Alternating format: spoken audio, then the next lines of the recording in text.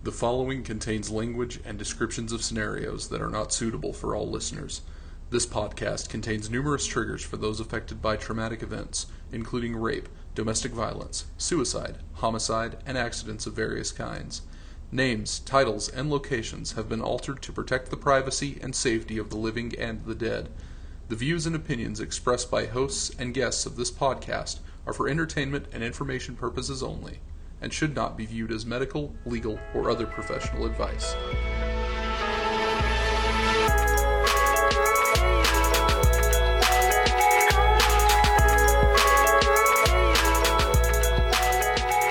(9:53). We're starting this episode of Cooler Talks. How do you feel, man? So today in studio we got this special guest. We got Martin with us today. Hello.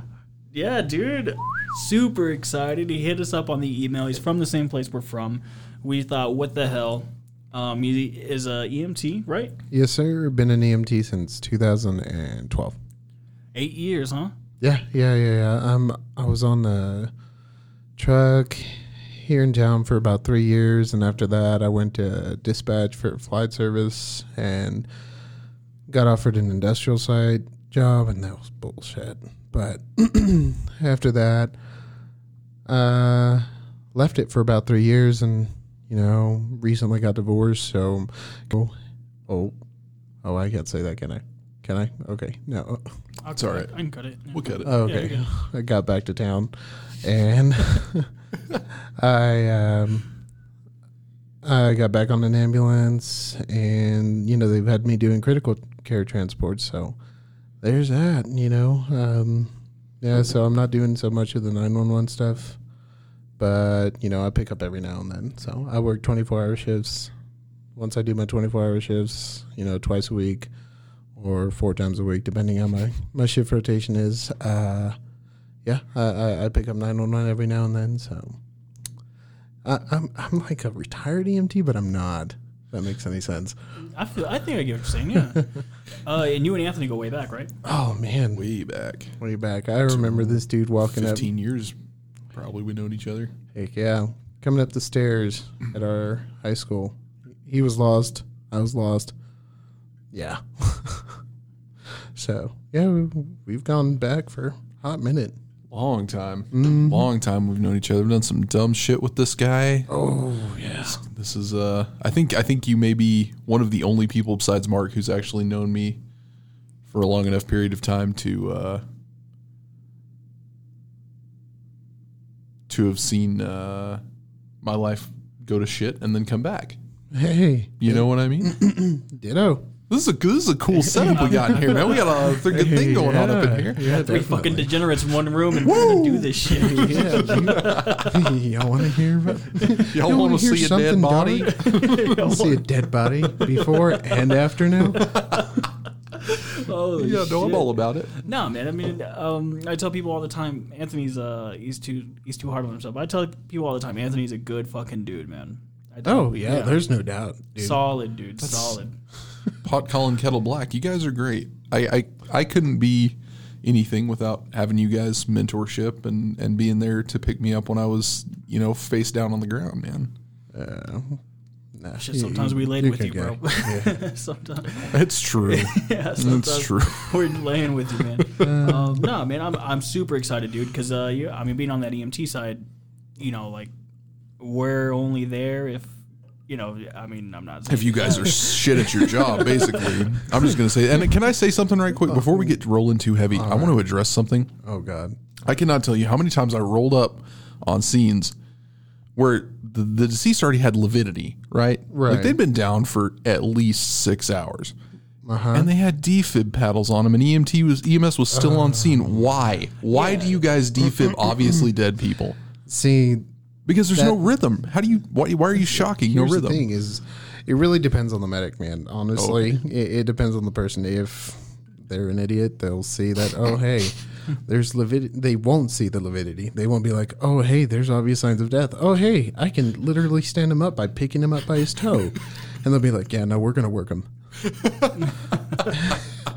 You know, it's the real world. You know, everyone thinks that it's just like TV, and everyone's rushing in. You know, you've got the firemen, you know, touching each other's butts, and we come in behind, actually, you know, to save the patient.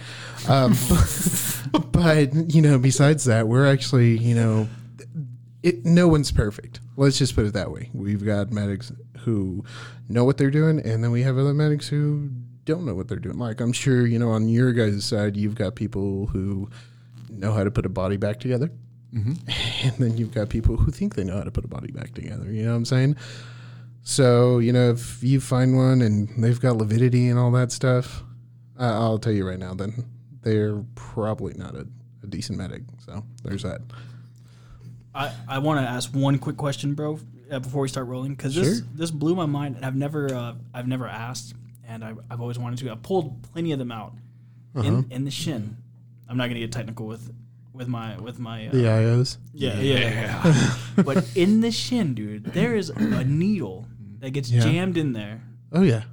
What the hell, bro? What is it?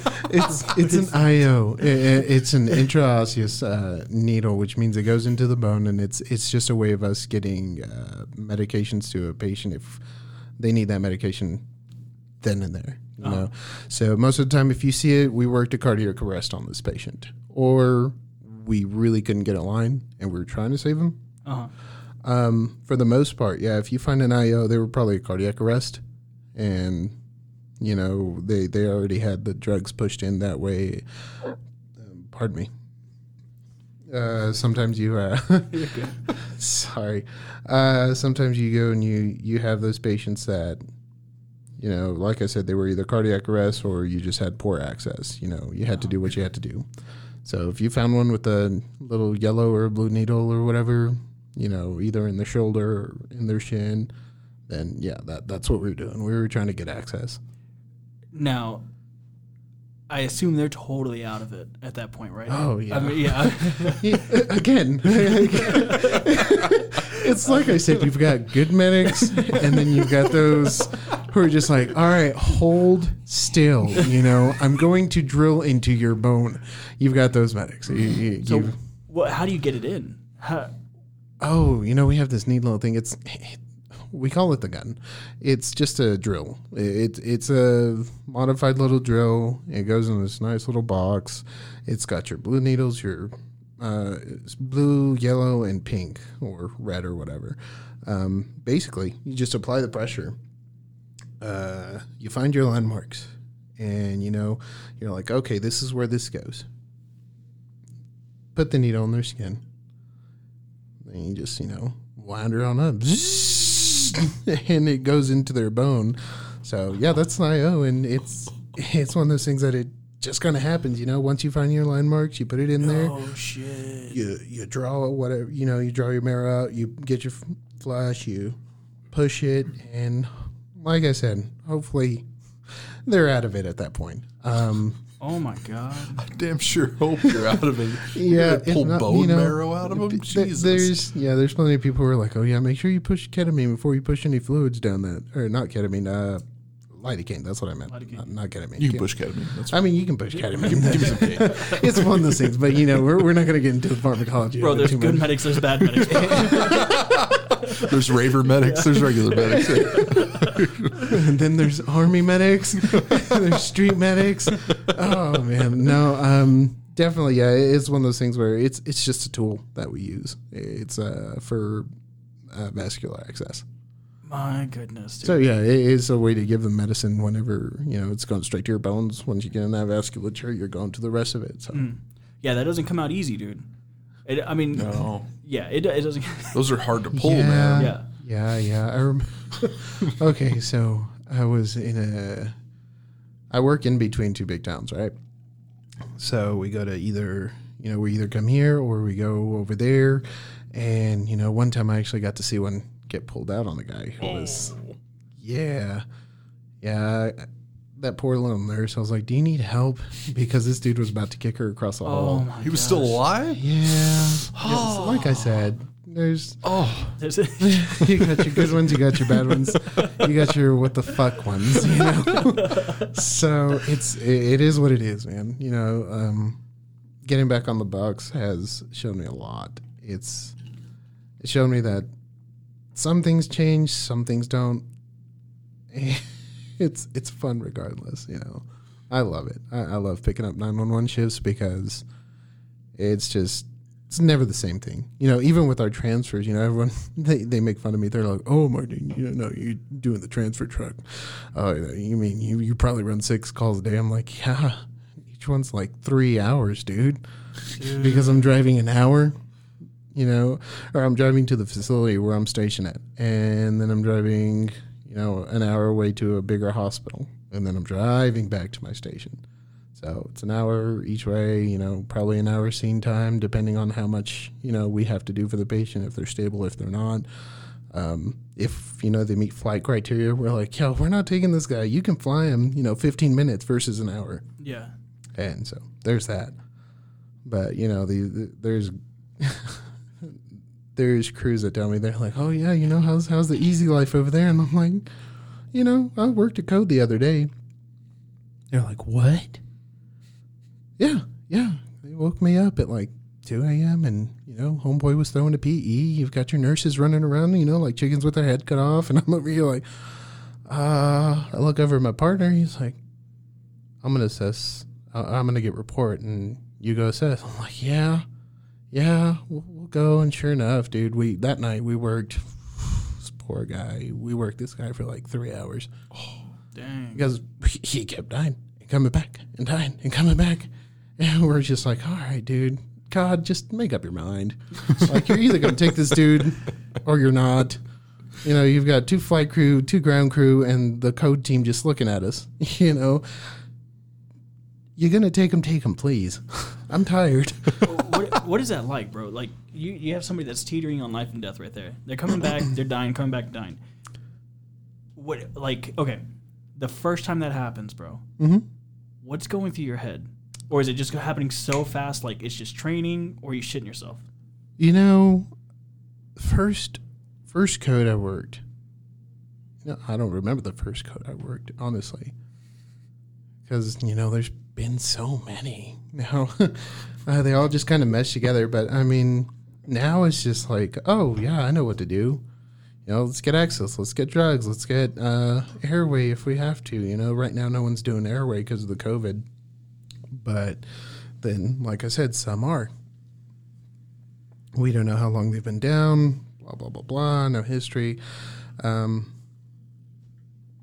We're just, you know, there's so much. But right now, for the most part, you know, you go and you just kind of, it kicks in. Mm-hmm. You just go into your training and you do as you've been shown and get it done. I remember on my clinicals, because I'm working on getting my advanced license, got a code. We get this code, and this lady's in the back of this trailer, and we're just kind of walking in. We're like, all right, let's get this done, you know. Let's get access. So I get the drill, and I'm like, all right, we're going to do this, going to find it. Boop, pops out. And I'm like, are you kidding me? What the hell? Pops out on the other side. I'm like, what the fuck? You know, and everyone, you know, you got the fireman over here doing compressions for us, and I'm over here trying to drill, you know, a needle into this lady's leg. And I'm like, I mean, it's frustrating, but at the same time, you know, whenever at this point in time, I'm just like, okay, all right, you keep pumping chest, we'll oxygenate, we'll get this done, we'll get that done, blah blah blah. You know, it's natural at this point. Like, right. I'm not trying to brag or boast or anything, but it's like, okay, you know, you've done this for so long, you know what to do. Yeah. But I remember the first time, keep saying the first time, yeah, it's just over time, you just kind of get used to it and you just know what to do. You know what I mean? Some people can do it. Some people can't, just like you guys, you know, y'all, I've been listening for a while, and, you know, that's why I was so excited to come on. You know, there's some people, you guys have a lot of the stuff that's kind of the same as us. You know, you've got people who can actually go and do it, and then you have people who quit after their second day. Right. So yeah. And like, this is the crazy thing that gets me, because like the program that I'm in right now, in college, we share the facility with the EMT school. And so most of our classes, like, we're always like right across the hallway from each other. Oh, that sucks. Dude, No, I like them. They're good folk. Most of them. There's some that are just, But anyways, Yeah. That's an insane. Okay, we spent a whole semester just learning how to read EKG and how to identify dysrhythmias and treatments and all this stuff, right? Right. And we have like an entire class that's just dedicated to that, and it's the full semester. These guys are in here taking this insane crash course in all of this shit within a matter of like a few months, and then they just throw them out there. Like it's sink or swim, baby. You're on the rig. Go. Yeah, what was that like, man? Dude, so here's the thing. At first, whenever I first decided that I was going to become, an EMT, it wasn't because I was going to become an EMT. It was because I was going to become a firefighter, I was going to be a hose dragger. I was all about it, I was like, yeah, there's grass fires all over the panhandle. I really would just want to help my community, all this other stuff. So I go up to, the college, and they're like, well, you got to have your EMT in order to get through the academy and blah, blah, blah. So I was like, yeah, screw it. We get in our EMT class, and dude, I go in there thinking, oh man, I'm going to learn how to stick people with needles. I'm going to get to breathe for them. I'm going to do CPR and all this other stuff, after I'm a fireman, blah, blah, blah, blah, blah. And, oh my gosh, I'm so glad I didn't become a fireman. I look at it now and I'm like, yeah, no, I don't want to run into a burning building. I went and I volunteered for a little bit in a small town, and we did grass trucks. We responded for the county, and that was a lot of fun, dude. So much fun. You learn the terms. You're like, stay in the black. If it's burnt already, you're good. That was probably the most I want to do with fire. But yeah, whenever I first got into the course, they were just like, oh, you'll go, you'll do this, and then you'll go to the fire academy. Mm-hmm. So I get into this class, and we have a full class. I mean, front to back of the class, it's just full of people. By the end of our class, I want to say we had 3 rows. And, it's like that scene from Jarhead where you have this whole big old, group of recruits, and then at the end, it's only so many. So I think we had one of the biggest classes still, though, we had the first was like 40 people, and then we got down to like 21. It's a massive attrition rate, man. Like you said, man, it's crash course. Just for my basic EMT course, I'd never taken anatomy and physiology. Mm-hmm. So I was like, all right, just let's get the EMT course over with so I can go to the fire academy. And so I get in there, and, about midterms, I'm like, dude, I'm so fucked. Like, there's so many things in the body, and there's just so many functions and everything. And I just, I started drinking a lot in college at that point. But it's one of those things that, I look back now and I'm really grateful because, it was trial by fire. It was one of those things that a lot of people don't get to do. And now, it's required. You have to have those prereqs before you can take your EMT course, from my understanding. Last I heard, you have to have your AMP1, AMP2, and then you get to take the EMT course. Mm-hmm. So that's smart. It gives you a good basis, at least. Yeah. At least you can know where the bones are, at least you can identify vasculature. Exactly. Yeah. Now I'm like, oh, must be fucking nice. These kids now, they're like, oh, well, I've got my ANP1 and 2, and I'm going to, know stuff when I go into this class. I'm over here like, dude, I'm a barista. I go into this class, I'm like, I'm a barista. What do I do after class? I go to work, and after work, what do? I go to drink. We, go from one coffee bar to the other one that serves alcohol. That was my life for a little bit, But now everyone's all educated before they go into this course, and they have a fighting chance.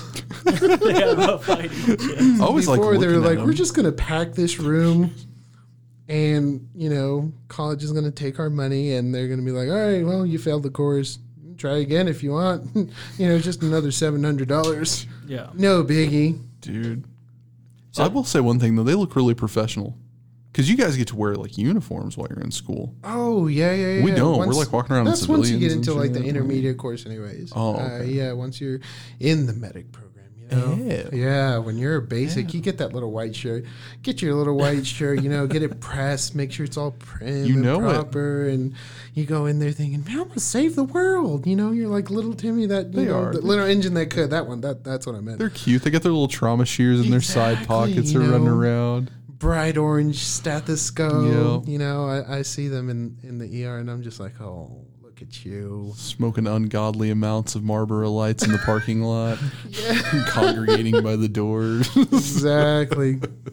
20 feet, guys. 20 feet. 20 feet from the entrance. Propping the door open with a rock. We're standing right by the trash can. Screw you. They're training. They're training for their real world careers. Oh, yeah. Heck yeah. Oh, but man, it's something else. Whenever you first go in there, it really is a crash course, or it was for me.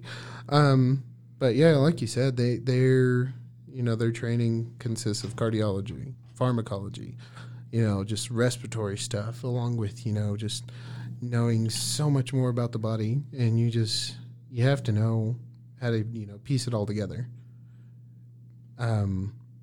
Critical thinking skills. You can have somebody who can, start IVs like a champ, and they can, innovate like have ninja skills. They can just get in there, get it all done, and kill somebody. The critical thinking is really what goes and helps people, because, on my clinicals, I had one kid. It was my last clinical, and this kid is in my class, and this lady calls us for chest pain, right? And we get on scene, and this lady's like, oh, yeah, this chest pain started after I ate these greasy ass wings and all this other stuff. And, everyone's like, oh, chest pain. Yeah, automatically everyone's like, oh, yeah, well, you're having a heart attack. We got to go. We got to get the 4-liter on. We got to get the 12-liter on. We're going to get the IVs. We're going to get this. We're going to get that. And, I'm over here. I'm not rushing to do a 12-lead. I'm talking to my preceptor. I'm like, hey, do you want the 4 and the 12? Because I was like, when did this pain start? I was like, right after I ate food. And I was like, what'd you eat? She told me those greasy wings. I was like, oh, okay, cool. Where's the pain? And she put it right under her rib cage. And I'm like, oh. Like, you still got your gallbladder? Yeah, how'd you know that? I'm like, oh, just a guess. It's one of those things that you learn, over so much time. You're just like, this isn't chest pain. This is indigestion. I mean, literally, Yeah. I need a stat Tums now. Exactly. And this kid, this kid, he's super green, and he's gung ho. He's high speed, low drag. He's all about it. He's like, well, we got to get the 12 lead. What are you talking about? I'm like, no, we don't, because yeah, sure. Let's just cover our ass. Why not? Let's do the 12 lead, because he is just, like I said, high speed, low drag. No one's stopping this kid. Whatever, dude. It was the end of the day. I was like, just do the 12 lead. We'll get this shit going. Just get out of my way. But it is what it is. But yeah, that critical thinking is really one of the big things that we learn. If you actually listen, you will learn, oh, this is actually happening. Or this is more than likely what's happening, So, yeah, a lot of stuff goes into it. Yeah, no doubt. That's crazy, dude. That's so foreign to me, bro. That's on your toes, man. Yeah. Do you feel like responsibility? Not like. I mean, obviously you feel like responsibility, right? But is it like this? I just roll with the flow, dog. Mostly, I'm talking shit to hobos, man. What are you talking about? Hey, flicking cigarette butts at hookers. Get out of here! Get out of the street! You're gonna be my next patient, and I don't want you. Look smelly, dude. I don't want you in my truck. No. Is it like overbearing sometimes? Oh man, honestly, like I said, I'm down in this little, middle of nowhere town right now, and I'm living it up, dude. Like I said, I'm almost a retired EMT. Is what it feels like. I go and I have my full size bed. I've got my Netflix. I've got DirecTV.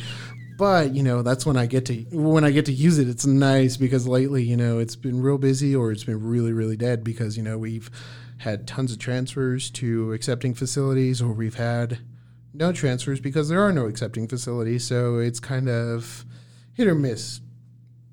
So yeah, I go over there and sometimes overbearing. Me, not so much. Here in town, sorry. You're good. Here in town, they they get their butts kicked, and it's unreal, that complacency. Sometimes, you get so burnt out that you just become complacent and you don't care, and you just you're just there, you're running the calls, and I feel for the guys who are running 911 right now because, no one cares. Not so much, the guys on the trucks, but, the guys in the people in down, they don't care. They're just like, oh, well, I'm not going to wear a mask. Oh, I'm not going to take this seriously, blah, blah, blah, blah, blah. No, it's real. It's out there. I can't deny it because I've seen it. I take so many people to their ICU deathbeds, which, that's one of the big things right now is just, you bite a tube, you're not getting off of it, more than likely. The real mortality chances they're high. So, but yeah, definitely overbearing. I would say 911 services are the ones that are getting taxed, without a doubt. When you were more on like the emergent side of things, can you run me through like a shift? Like just what's like an average? Like how do you start it off? Like what goes through? Because I don't know. I mean, all I ever see of EMS is that they're parked at the gas station, right? Or they're hauling ass through an intersection with their lights on. That's the only time you ever see free EMS. Drink over there. Make sure you get the 44 ounce. Tastes better when it's free. No, they're chilling on the back bumper, smoking more of those Marlboro Lights, dude. That's what they're doing. Playing Candy Crush. Gosh, yeah, definitely. Oh my god. Oh man, well. Besides the, smoking cigarettes and drinking too much caffeine, we actually, whenever I was first on 911, it was way different than, what they've come to nowadays. We got in there, we got our truck checked, we checked oil, we checked our fluids, we checked our equipment, made sure our truck was good and, stocked and all that. But now they have like a system where stuff's already stocked and these little bins and all that. So it's really nice. Like I came back and I was like, what the hell happened? You've got this person who cleans the ambulances and restocks it for you. You had people that cleaned out your vehicles. Yeah. Oh, okay. No. Now that must be real nice. We do. Never had to get on your hands and knees with the Santa cloth. And No. I do. I did. Tell you something. You should try doing that in a Dodge Grand Caravan sometimes. Maybe you'd appreciate life a little bit more. You know what? You want to talk about quality of vehicles? One time. All right. This truck, I was sitting way the hell on the southwest side of town, on literally the opposite side of where our headquarters is at. So I'm just, enjoying the last 30 minutes of my shift, smoking my cigarette, having too much caffeine at the end of my shift, Next thing you know, this truck, we ran diesels back then, and this thing just starts smoking. It's not like just kind of little white smoke coming out. It's like those douchebags that like to drive their diesels, and just hit the gas so they can just put big old plumes of smoke out. That's what it was doing on its own. I wasn't even in the damn thing, and it just started smoking.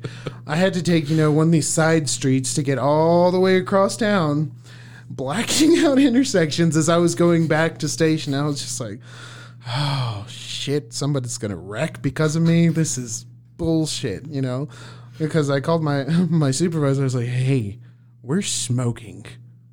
He's like, yeah, I know you smoke. I was like, no. I'm talking about our truck is smoking. Like, it is smoking. It is black. Well, does it run? Yes, sir. All right. Bring her on back. Okay. Yes, sir. Take it back. And, the quality from then and now is it's so much better than it was. We have to have an AC, we have to have a heater. Absolutely. Excuse me. I mean, I thought I didn't have calluses, bro. You know, it's changed. Like I said, it's changed. I paid my dues, but now it's nice. Yeah. Okay. No, man. Whenever I first started, we had our routine. We get in there, get our piece of shit checked out, make sure that it, you know, at least got from point A to point B. I kid you not. One time, I was driving, you know, code 3, as they say, lights and sirens, and I go and I hit the sirens to change it. You know, you're driving through these intersections. You have to see. Contrary to popular belief, we do stop at red lights. All right, anyone who doesn't is an idiot, in my book, and you know, in the laws. So there's that. So I'm driving through this intersection, and you know, I'm switching it, you know, and it just dies. I was like, what the hell? I turn it off. I tried to start it back up. Nothing, dude. It died, and I was going like 65 at this point. I was like, oh, shit. So I had to put it in the median lane. So, yeah. That was back in the day. Now, like I said, they actually check their trucks, and, you know, they keep them, like, running and stuff like that. Now they have the Tesla models. No lag on the motors. Yeah, just self-charging batteries. We actually have flying boxes now. Must be nice, dude. Self-sealing bags. Oh, never mind. You guys, never mind. Oh wait, no, that's only when we have to do our jobs. That's a little more often. Maybe if you guys would have, gotten there without your rigs dying, we wouldn't have had to have been so busy all the time. Maybe we would have had time for Netflix and direct. From time to time. When I get that chance, I take it. Trust me. Lately, it has not been that at all, dude. Oh, man. I feel for you guys, man. It's such a tough. I mean, you guys. Yeah, first responders, I feel like they do get a lot of love, right? I mean, obviously, right? Everyone loves first responders. Oh, yeah, dude, we got a basket of cookies the other day. It was nice. But EMTs, I feel like, don't get enough love. No, they really don't. Everybody's always back the blue and, our firemen are heroes. But it's like, hey, did you see that greasy dude sitting behind the fucking gas station that just was knee deep in some hobo's chest? Like, no, you didn't, did you? No, no. Like I said, we got some cookies the other day. That was nice. It's pretty nice. You guys appreciative, though. I mean, you know, I like redheaded stepchildren take what they get. You know, hell yeah. Oh man, it's one of those things where we don't care. If anything, I love my EMS family. It's crazy because they're a good old dysfunctional family, just like any other one. You know, you've got your uncles who are all, cranky and smoking cigarettes in the corner, and then you've got the other ones who, the little cousins who will, they're all sprite and merry, and they're just ready to go out and, save lives and do all this other stuff. And I don't know, there's been tons of memes lately that it's like little baby Yoda, he was all happy, and then you got old Yoda, and he's like, yeah, I had life in me once like you. I was happy before.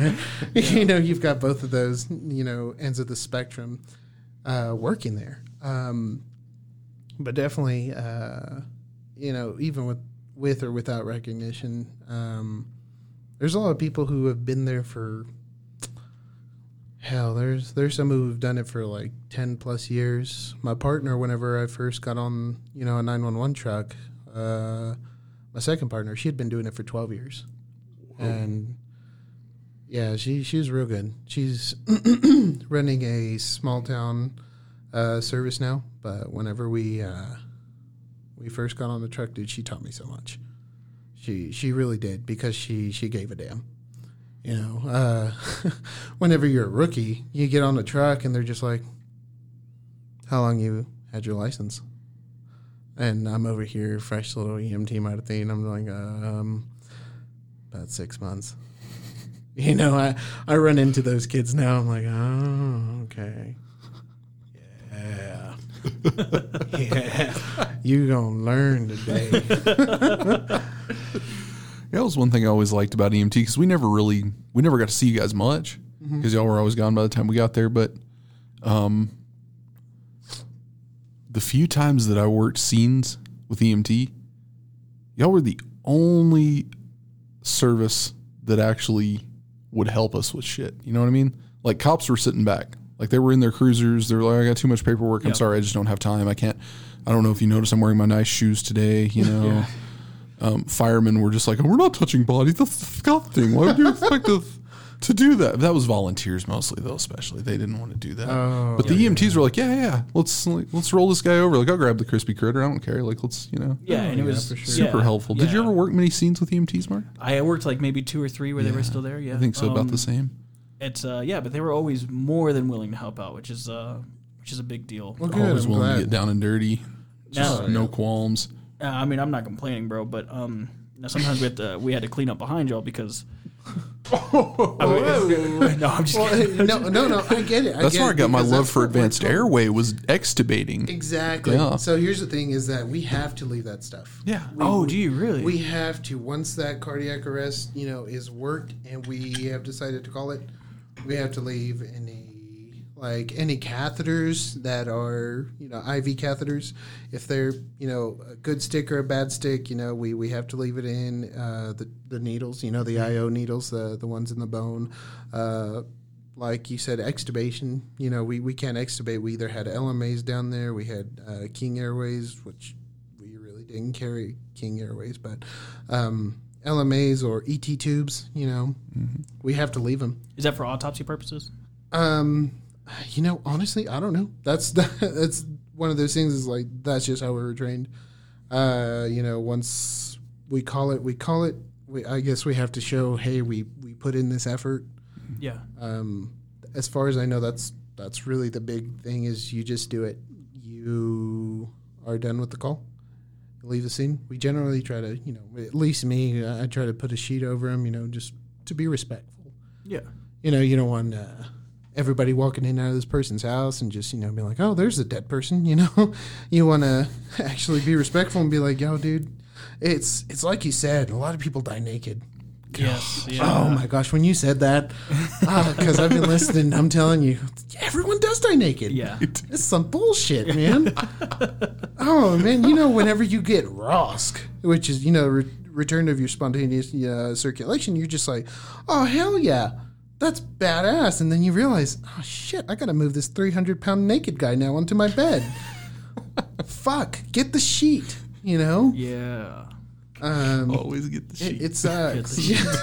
That's what I always appreciated most about you guys was when you would leave a sheet. Yeah. Because we were eternally stealing sheets from hospitals and shit because we never had enough. I always really liked that because it was always relatively clean. Like you might have a small stain, but you could just fold it up. Yeah. So some of those I just folded right back up and put on my cot. Yeah. And I had them for the next call. No shit. Like, good work. You guys are out there doing the Lord's work. That helps out a lot. It does. Well, now I'm glad to know that, the clean sheet that I leave there has been used for something at least. No, It's appreciated. And it's nice that you did it out of respect, too. I mean, there's a lot of people that... Yeah. Bro, even in the industry, when we put bodies in the cooler, we put something over their face. We put a sheet over their face. We put a towel over their face. Please tell me you put coins on their eyes. We don't. I'm not. I have never done that. Sorry. Yeah, I got that. That's a fanboy thing from the Boondock Saints. I saw that. Yes. I was like, where have I seen that? Yeah. Yeah, no, I mean, when you do that, and then there were people that wouldn't do it, and it would bother me. I'm like, bro, it's like, for one, why do you want to stare into their decaying eyes, and then two, it's like, it's because just do it, It was kind of weird. Yeah, just out of respect. Yeah. Respect. Yeah, for sure. Your face doesn't look good after you die. Your jaw starts sagging. And, Especially, when people have been manipulating it. oh, dude, especially. Or, if you, God forbid, hanging suicides, tongues all cyanotic and distended. Oh, it's gross. Yeah, I don't want anybody seeing me like that, I'll tell you that. Don't. No way, man. Cover me up.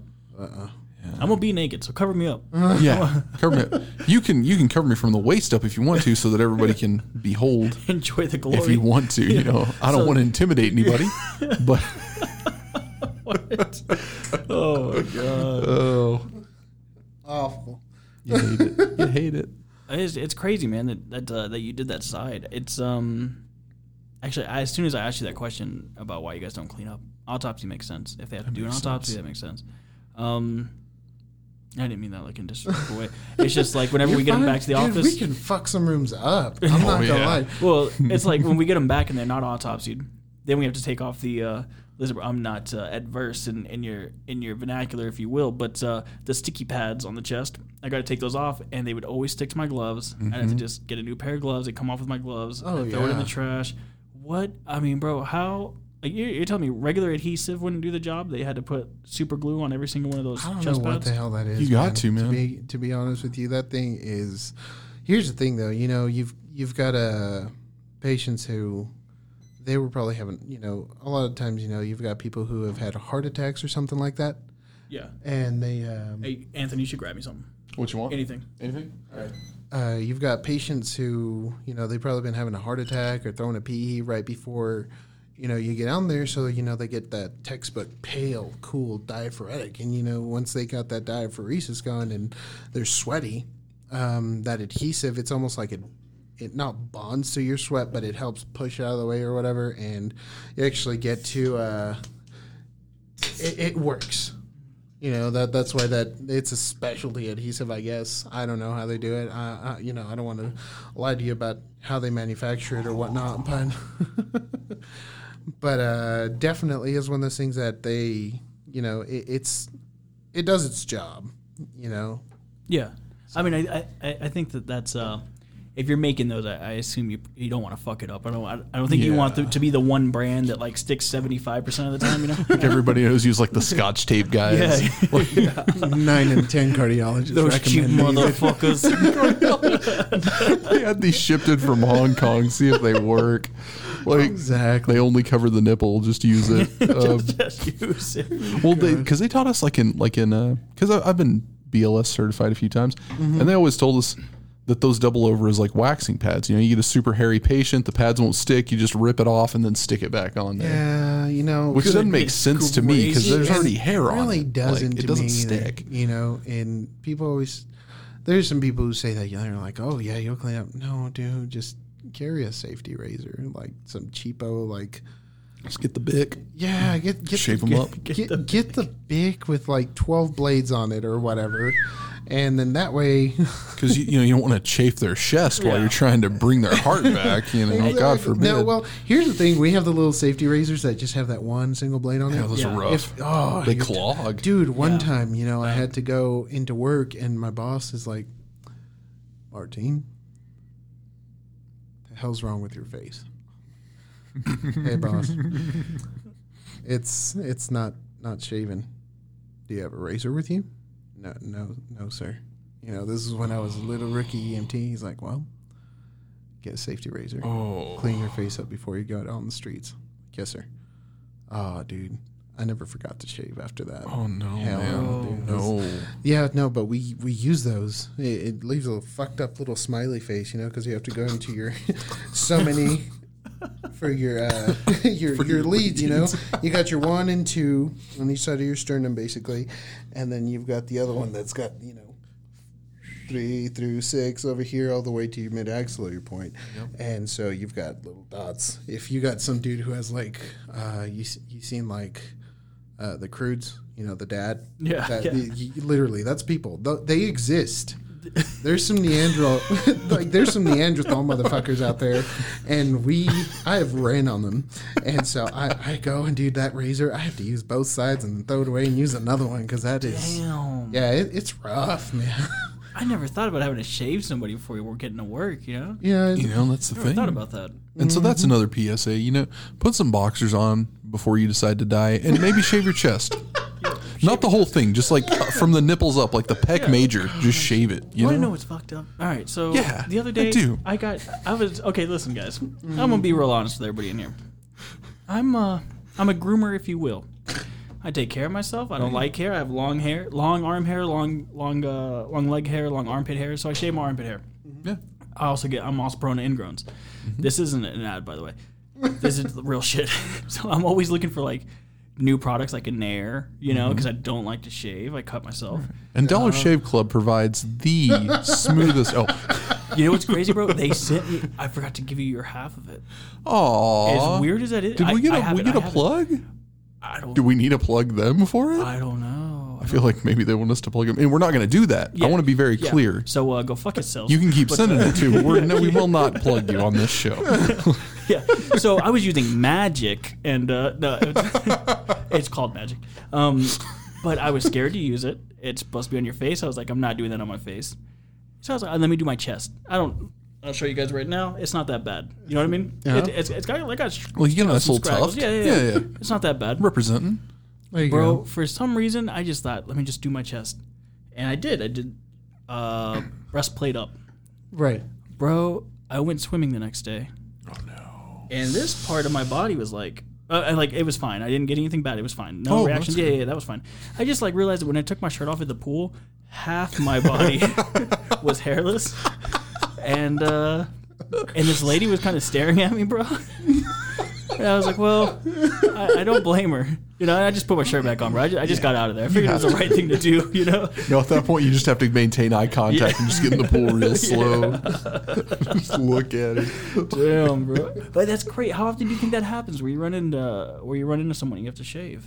You know, honestly, it's a dime a dozen. You know, whenever it's a lady, it freaks me out, but I'm just kidding. No. We've seen them. They're out there. We spend a lot of time at Waffle House. I understand.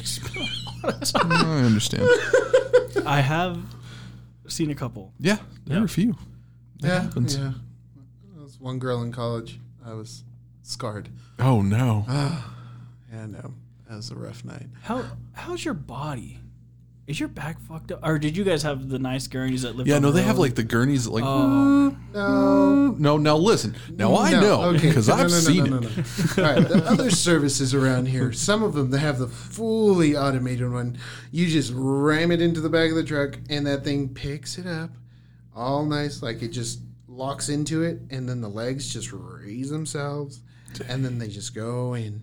And I see that so often. I'm like, you son of a bitch. You lucky son of a bitch. Fuck you and your cot. Dude, But, you know, it's not that bad. You know, it's just about form. If you're lifting, lift with the good form. I saw one dude. He was a skinny little thing, man. Probably weighed a whole 125 pounds soaking wet. That kid, he basically, I don't know, it's some Pythagorean theorem bullshit, but he goes and he is under that cot, and he pushed those buttons so that those legs would lift, and those legs were barely not touching him, and they lift, and he's over here. The cot is literally, he's on the other end, and he's under that cot, and then he puts that patient in there. I look at him, I'm like, what the hell are you doing? It's like, I'm putting my patient in my truck. I'm like, you almost died. Like, what the hell, dude? But, you know, it's all about lifting properly. There's a lot of guys who go in there and they're just like, oh, I'm fucking chingon. I can go in there and I can lift 1,000 pounds. I work out all the time. And then those are the guys who end up fucking up because they don't have good form. right. Like, honestly, me personally, I could be worse. But like I said, I worked 911 for about 3.5 years before I got off. And hell, I think sitting at a desk as a dispatcher probably fucked up my back more than any of my time on the street. Because now I can still lift some big ones. Man, y'all talk about fatties all the time, and man, The first time we talked about oversized, we were like, we're not here to fat shame. We're not here to. And we never are. We're not here to I'm make not anybody feel either. bad about themselves. Dude, And I'm Martine not comes on, he's like, now listen here, you fat slobs. oh man, Daddy's home and it's time to get in shape. Daddy's home. I'm not. For the record, I am not a small dude. All right, I'm 300 pounds, and I'm 5'8". All right, I should look more like a bowling ball. Why I don't, only God knows. But you can still run, though. Yeah. I mean, My man still moves. I tried. I did my first half marathon last year. Mm-hmm. Yeah, amazingly, I didn't die. I'm pretty sure I was in sepsis the next day, but besides that, you know, Just a little touch of rhabdo. You're fine. Keep lactic going. acid You're buildup. fine. We're good. No, rhabdo. You know, there was only so much blood in my pee the next day. But no, we go, and you just really have to make sure that when you go in there, you don't forget the basics. Like you don't forget the basics, and you will preserve yourself a little longer, I should say. Yeah, that makes sense. I mean, y'all's cot has to weigh significantly more than ours, right? I mean, y'all's Yeah, because y'all have like a real mattress on there and all that stuff. and like you guys. It's kind of a foam mattress. Yeah. But it's a foam mattress, and then we've got the little hydraulic pump on it, obviously. And honestly, I can lift that thing pretty easily on my own. Oh, really? It's not super heavy. What do you think ours weighed? 75 pounds? No, not even close. Because ours were like aluminum framed. I mean, yeah, ours were like light. I mean, I Ours guess I'm were so like strong that tiny little 75. suckers. You don't recognize 75 at a certain right, point. right, you know? right. No, for sure. When Daddy's got guns like this, it's what's 75 There you go. Daddy, when Daddy removes 30 pounds of hair from only his upper chest, you know. Thanks, Magic. Thanks, Magic. Ladies, if you want to be smooth and silky, Magic. Hey, it does work. Hey, I'm not, It does its I don't job, work right? for them. I don't do anything for it, but yeah. It does its job. Yeah. I'll plug Magic before I plug Dollar Shave Club. I'll tell you that. Yeah. I'll put that out there right now. And, No. Yep. But no, y'all's had to be significantly heavier because ours are like skeletons, man. Yeah. Like really. Okay, like you've seen like I don't know if you've seen it, but like like in all the old movies where the ambulance rolls up and it's a station wagon, and they pull out the cot. Bringing out the dead or something like that. Raising the dead. Yeah, kind of like Bringing Out the Dead, but even older. Hell. Like think like the old like black and white movies where the ambulance pulls up and it's literally a station wagon. Yeah. And they have that. That's what we had. We literally like the orange pad cots. Yeah. We had those with the side rails that folded that just like swung down. Now, those are yeah. incredibly light. They are very Those light. are incredibly light. There's And they are incredibly unstable too. you get what you pay for. They will tip over. Yeah, see, ours, honestly, I don't know how much it weighed, but it didn't weigh that much. Probably, like you said, like 65, 75 pounds, something like that. It's not bad. Wasn't bad at all. But yeah, dude, honestly, when it comes down to it, you got to take care of yourself whenever you're out there. That's what we preach too. Definitely. It's so important, dude. I have injuries. He has injuries. You got to take care of yourself, bro. No, you for sure. got to take care of yourself. Yeah, don't be stupid when you're out there. There's any EMTs listening, dude. Lift properly. Definitely. Train. Something. Smoke a couple less cigarettes than usual. No.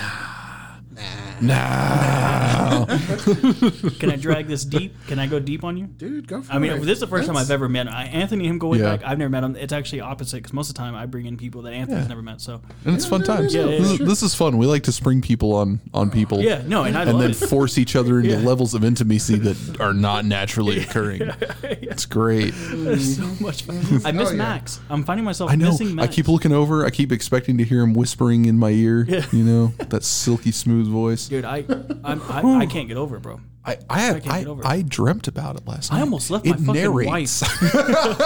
Oh, I love you, He's Max. gonna listen to this. He's gonna turn bright red.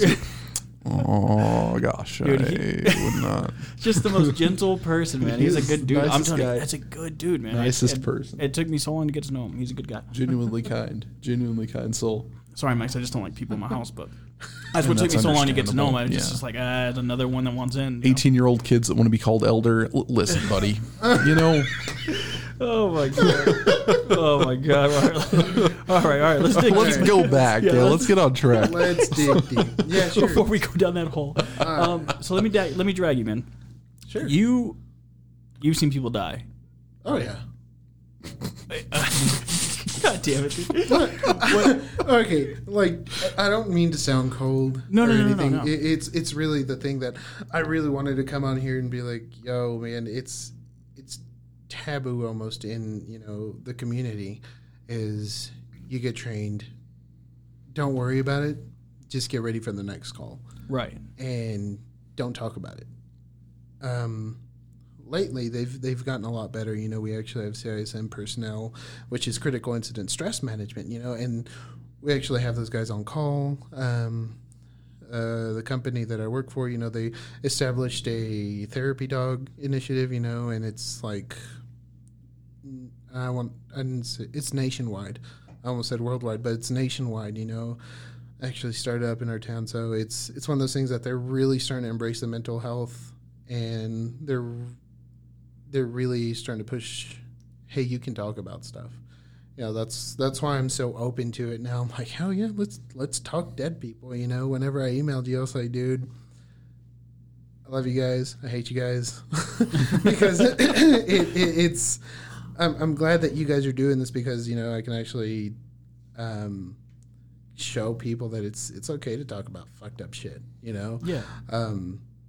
Don't think that it's not, you know. You really have to go and you have to embrace it, because if you don't, then, you know, it's going to eat away at you. It's weird, man. You know, I talk to people who have been police officers, all these different things, and I ask, dude, anytime anybody's comfortable with me asking them, I ask them, bro, what's your mental state? How are you coping? What are you doing? And people sometimes will tell me that they're fine. Nothing bothers them. They don't sleep well at night. And but then when you dig a little bit deeper, bro, they don't know their kids. Yeah. They don't talk to their kids.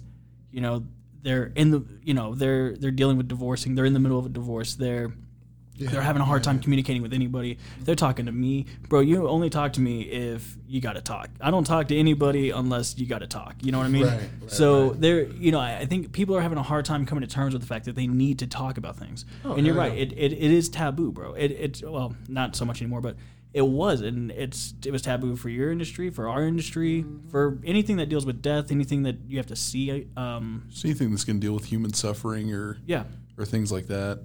I think that's a big part. All of it takes a toll, dude. You got to be All tough, of it. right? Oh, You got to be the stoic, in control, Right. of not only yourself but everybody around you at that moment. Right. Right. It's a fucked up model. We have a gift where we were able to work in our respective industries, right? Yeah. That doesn't mean that we have to be these stone cold people. We can talk about it. We can get things out. We can educate others. We can warn people before they get into it. You know, the unfortunate thing is, in both of these industries, it's sink or swim, dude. We take an 18-year-old kid out on a call, never seen anything. His parents pay his rent.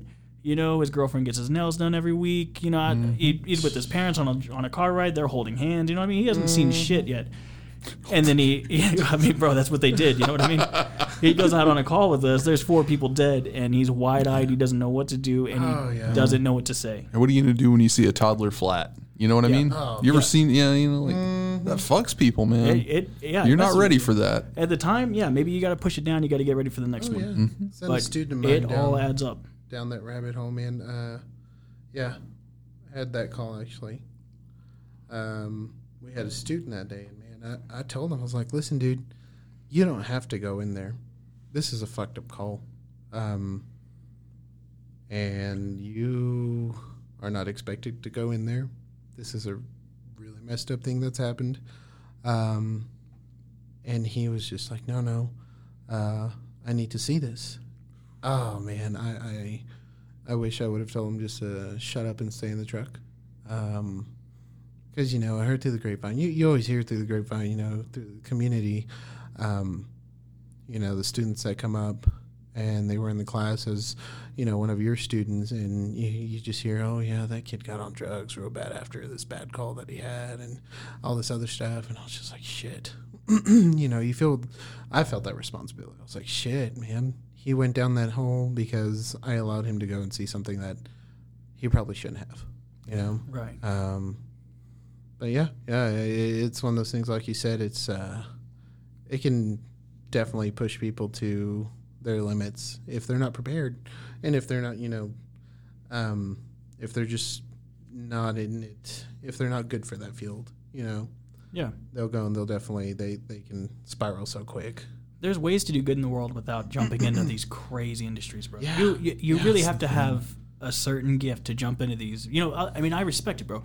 A lot of people want to change the world. A lot of people want to do good. A lot of people want to, you know, I promise you, dude, there's a million different ways to do it. You don't have to jump into one of these crazy fucking things. You don't have to do something like this. Yeah. You don't have to go and face things that you don't want to face. Right. You don't have to go and see these things, deal with these things. Oh, for sure. Bro, if you want to make a difference, you know what? Go to Meals on Wheels. Yeah, go to Meals on Wheels.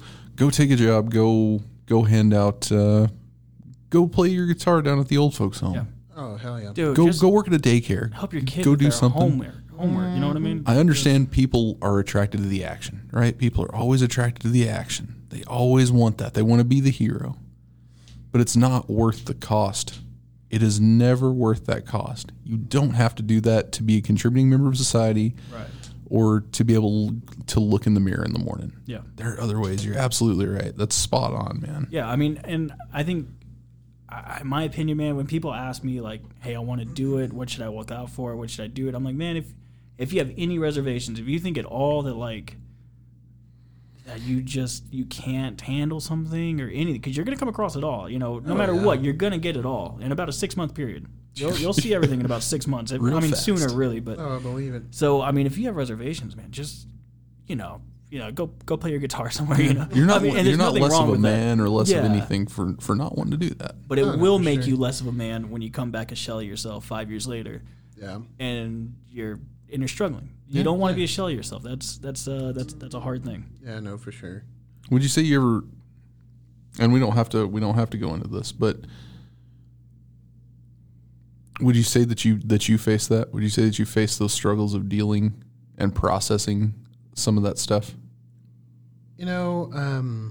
I did. I did for a while. It was almost a culture, how we responded to the shit that we saw. Unfortunately, we had a supervisor, God rest his soul, he committed suicide. And, he... I ran that call. We did. Yeah, you and I. He still had his uniform on. Oh, yeah. Yes. Yep. And, I come into the station, talking shit to off-coming crew. I'm like, what the fuck are you still doing here, And sure enough, she tells me so-and-so killed himself. I was like, shit, I felt like such a piece of shit right then. And, dude, this girl was broken, because she had looked up to him whenever, whenever she got on. She was still pretty new. I just held her. I was like, come here. Just fucking come here. We barely knew each other. But she did know the guy who did it, and, dude, I just held her. And, it's the most we can do. And that was one of the moments where we really, we came together really close. But like I said, we also tracked each other down. There was so much drinking that week. It was rough. But we, at the same time, we raised each other up, and we really came together as a family, as well as, Fire came around, their CISM crew. But yeah, there's tons of people who don't realize that this shit happens to everybody. As responders, we're not immune to it.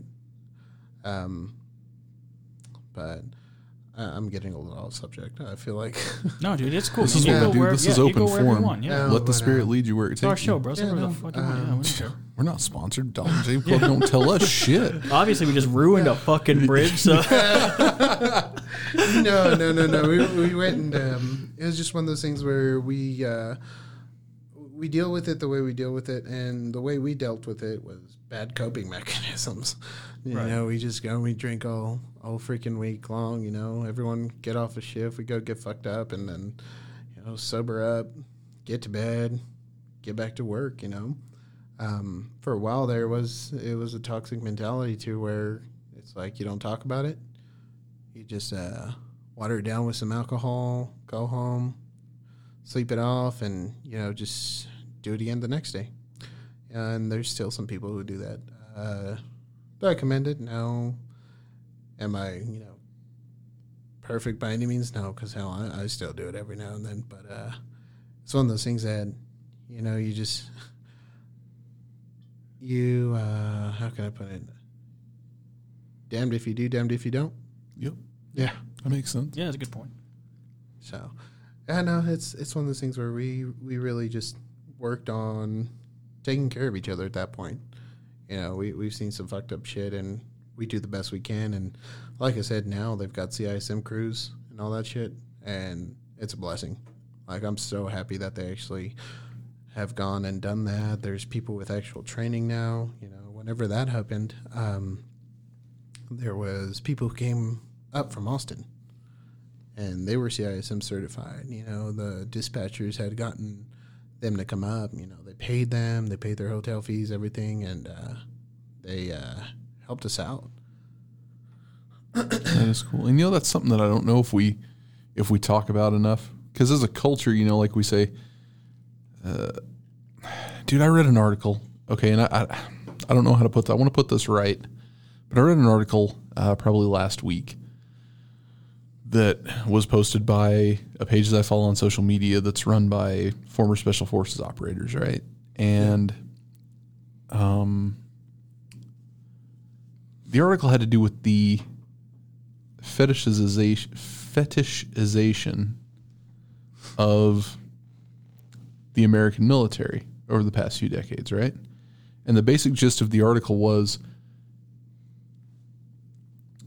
the American people see certain groups as untouchable. They see them as above because of a heroic perception, right? It's not necessarily admiration. It's not necessarily love. It's you become a fetish. You become this thing that is obsessed over, right? Not like a sexual fetish, but it's a fetish that's obsessed over, right? And so the American public lifts you up and they obsess over the ideal of this thing. And we don't talk about this, most especially within the first responder community. We picked up so many, whether it was suicide, that were active first responders, whether it was people that drank themselves to death. Just a lot of retired first responders that just drank themselves right to the fucking ground, you know, or drugs, heroin, a lot of heroin, all sorts of shit. But we don't talk about that, right? That doesn't make the newspapers. Yeah. All that makes the newspapers is put a yellow ribbon out on your porch to support the frontline workers, right? Yeah. But we don't. There's a problem, and that's a problem within all of these respective communities, is that you're expected to be something that a human being just cannot be. Yep. Did you ever feel a pressure for that, to live up to that ideal? Yeah. Oh yeah, definitely. It was probably whenever I saw my first kid.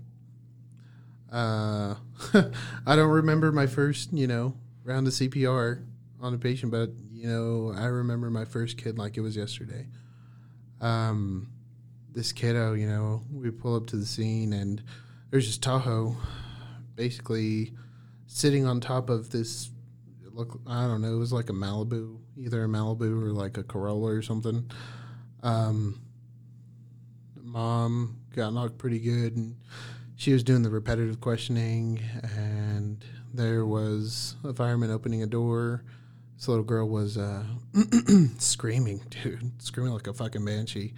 And, she was still in her car seat and her seatbelt, so I think that was like the thing that saved her. It was ridiculous. You always hear, oh, we're going to put your kid in car seat after, up to so many pounds and, so whatever height and shit, that's, I saw it. It was true. That's car seat saved that little girl's life.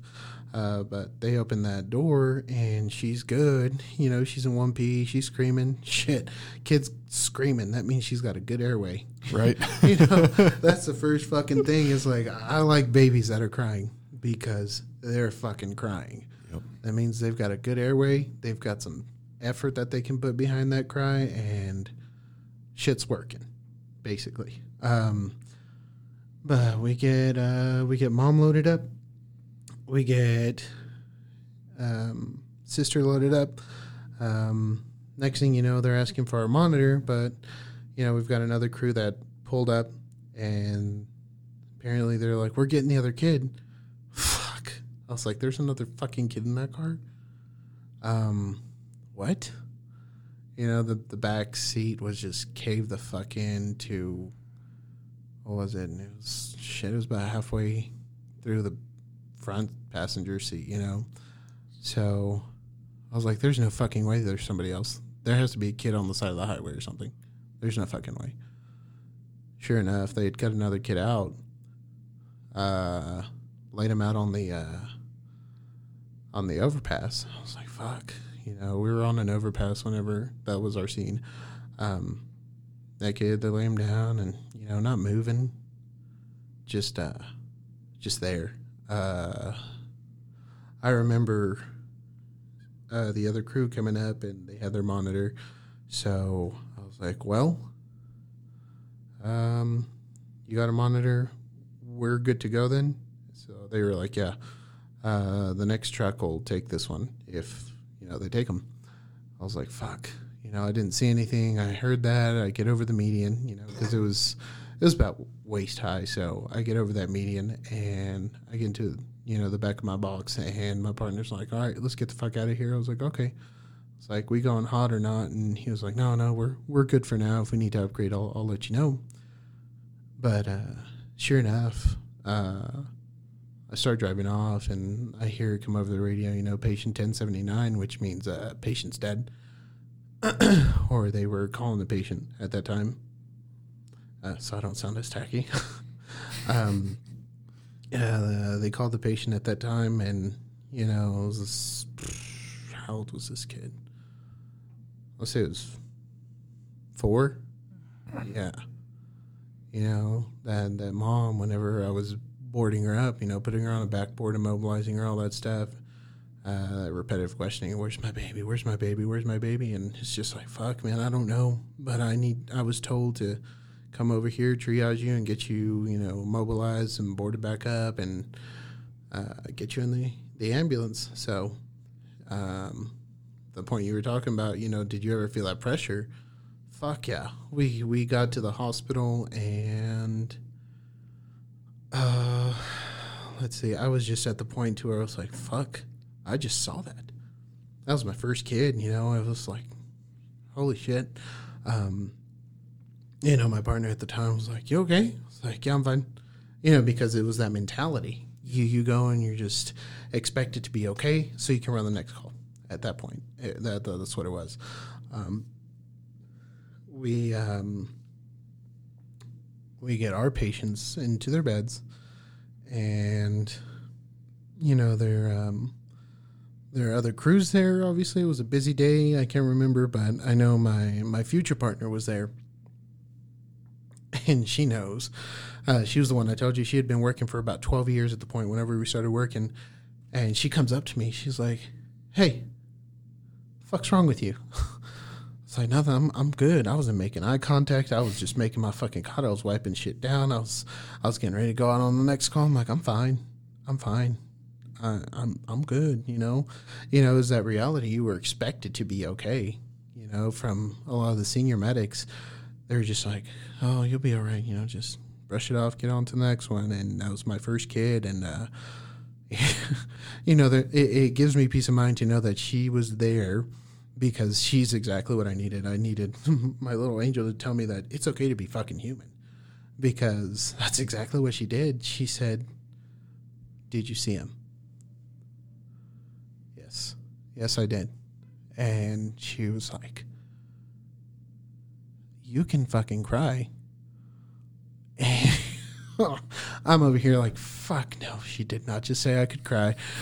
Sure enough, a fucking tear just rolls, and my lip starts quivering. I'm like, no, I'm good. Dude, that just waterworks. I'm over here making my cod, crying like a bitch, and people are like, oh, now I'm like, well, no, I wasn't crying like a bitch. I was having a human emotional response. I just saw a dead kid, and I was like, shit, and she calls the supervisor, and it's just another reinforcement of, hey, it's okay to be fucking human. It's okay to have questions, because he gets there. And he's like, hey, I was told to talk to you. Get in the truck. So I was like, shit. I go and I get into, his supervisor vehicle, and he looks at me, and, he was my, what we called tribe leaders, because each supervisor got so many people, and they broke them into tribes. So he was mine, and he was souping that day. So he was just like, hey, are you good, or do you need to go home? My mentality was, I still have like 5 hours left on my shift. I'm like, I'm not going home. Are you shitting me? I was like, no, I'm not going home. I'm here to work, because I wanted to hold that persona. I wanted to be there. I wanted to be a good EMT. I wanted to be, completely just unaffected, but I wasn't. But he said, you know what?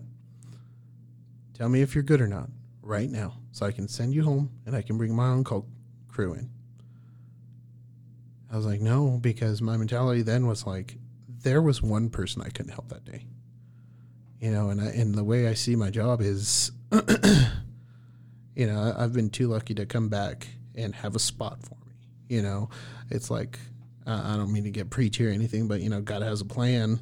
I am where I'm supposed to be. Every person that I come into contact, with, I'm like, I was meant to come into contact with you today. The plan's bigger or whatever. But it is what it is, and he told me, he's like, no, if you need to go home, go home. I was like, no, man, I'm good. I'm good. I'm fine. He's like, listen, I don't know if you believe in God, but I know whenever I go that I'm going to have a list of questions. I was like, oh, really? That's a badass soup right there, man. He's like, whenever I die, I'm going to be the one asking questions.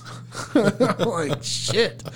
So, he's one of those guys who's like ninja skills and everything, and he's just a good supervisor. And, he told me, he's like, I'm going to have questions, But if you need to rest and you need to regather yourself or anything like that, you let me know and I can let you go home. And like I said, I had that mentality. I'm going to help somebody else today. Yeah. One that I couldn't, there's plenty out there that I can. That's it. Damn, bro. And I don't know. I never understood how you guys deal with that shit. Like, it was rare. Okay, I remember. Alcohol? A lot of alcohol. I just mean like in the moment, dude. Because like, I remember hearing I remember the sound that a mother makes when she loses her child. Just there's no way to describe that. It's like it's whenever you sing in the shower, there's nobody around. Yeah. You just sing, no matter what the fuck you sound like. Mm-hmm. That's what a mother's scream. It's coming from the same place. It's coming from. It doesn't matter, dude. When you're letting it out in this primal fucking terror of a voice. That's what a mother's scream is whenever they lose their child. I never want to hear you in the shower. It sounds about the same, honestly. It's maybe an octave lower, and it's just people are going to think that you're killing somebody in your apartment, man. There's lyrics involved. It's a good time. There's lyrics involved. There's a calliope Please in there tell me somewhere. You're not like in this moment lyrics over here. Blood, blood, blood. Oh God! But it's just like it's crazy because we encountered chaos, obviously chaotic scenes and stuff like that. But most of the people we came into contact with were already fucking dead. Yeah. They weren't going to make any noise. They weren't going to squirm. They weren't going to try to fight us. We didn't have to watch them go. Yeah. We didn't have to fight against them going. Mm-hmm. I never was able to understand. And I pray to God that when I get into my field, I don't just crumple like a piece of fucking paper when it happens. But I know you. I don't know how you guys do that. What kind of a mindset is that where you're able to just get in there and go to work? You know what I mean? I think about it whenever I first got back to work on the box. I was just like, this feels good, But at the same time, I was like running, lights and sirens whenever I came back because I had to clear before I could go to, my assignment. They have to assess you and make sure you can still drive code 3, which is lights and sirens, and you can still be familiar with the protocols and all that. Whenever I lit it up again, after not being on a box for like 3-4 years, maybe, I was the same little dots of sweat. I remember my first day that I got to drive an ambulance, lights and sirens, just beads of sweat on my nose. Like that's the only spot. My forehead was fine. My cheeks, no, like my arms weren't sweating, but right there on my nose, it was like that intensity. It was just like, there's the sweat, there's the adrenaline just leaking out of my face. But yeah, it's one of those things that it's adrenaline. It's just the will to help somebody. That's my thing is that You know, even if they're being shitty to you, it's like, dude, I signed up for this. There's some people who, like I said, you've got good medics, and then you've got shitty medics, and then you've got burnt out people who don't need to be there anymore. You know, treat the hobo the same way as you would treat your mother on that box. That's the way I see it. But whenever it comes down to it, you're just there to help. Do your job. And, you know, that's one thing that you going into the field that you're going into is you're going in there to help people. Oh, yeah. And, I mean, once you get into it and you get to get in those scenes and all that, you'll get that rush, and then you'll be like, okay. One of my first pediatric codes, I remember freaking the fuck out. Dude, I was out of that fucking ER room so fucking fast. This was when, you know, there was no work on scene for 20 minutes and then transport if you get, you know, pulses back. It was, they're dying, we're driving, and we're working them. You know, you'd work a little bit on scene, and then you would work them en route, and you'd work them when you get to the hospital. We were not allowed to call people out very much. Anyways, but yeah, I remember that first pediatric code I had, and it was just like, holy shit. I got the fuck out of that ER room. We transported, I got my crew down, you know, we got the fireman and my medic all pulled out of the back of the truck, got them into the ER room, and I got the fuck out of there. I was just like, fuck that. I remember freaking out, going to my truck and crying. I was like, holy shit, I just saw that. I had to be a part of that. And, you know, after that, it was like guilt. Because, you know, the kid didn't make it. So I was like, shit. What the fuck? What if I had stayed there? What if I had done better compressions than the other guy? You know, it was that immediate guilt. I was like, fuck, man. I fucked up. I wasn't in there. I could have helped. You know, and I was just like, shit. I could have helped. And, you know, we got more afterwards, so I just had to nut up, per se.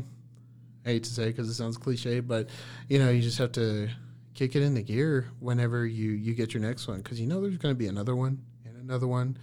But I got in there. You know, I mean, I remember that kid looking down at me. I'm over here doing compressions. I remember the RT. The RT was the one that was like, hey, deeper, faster. Yes, sir.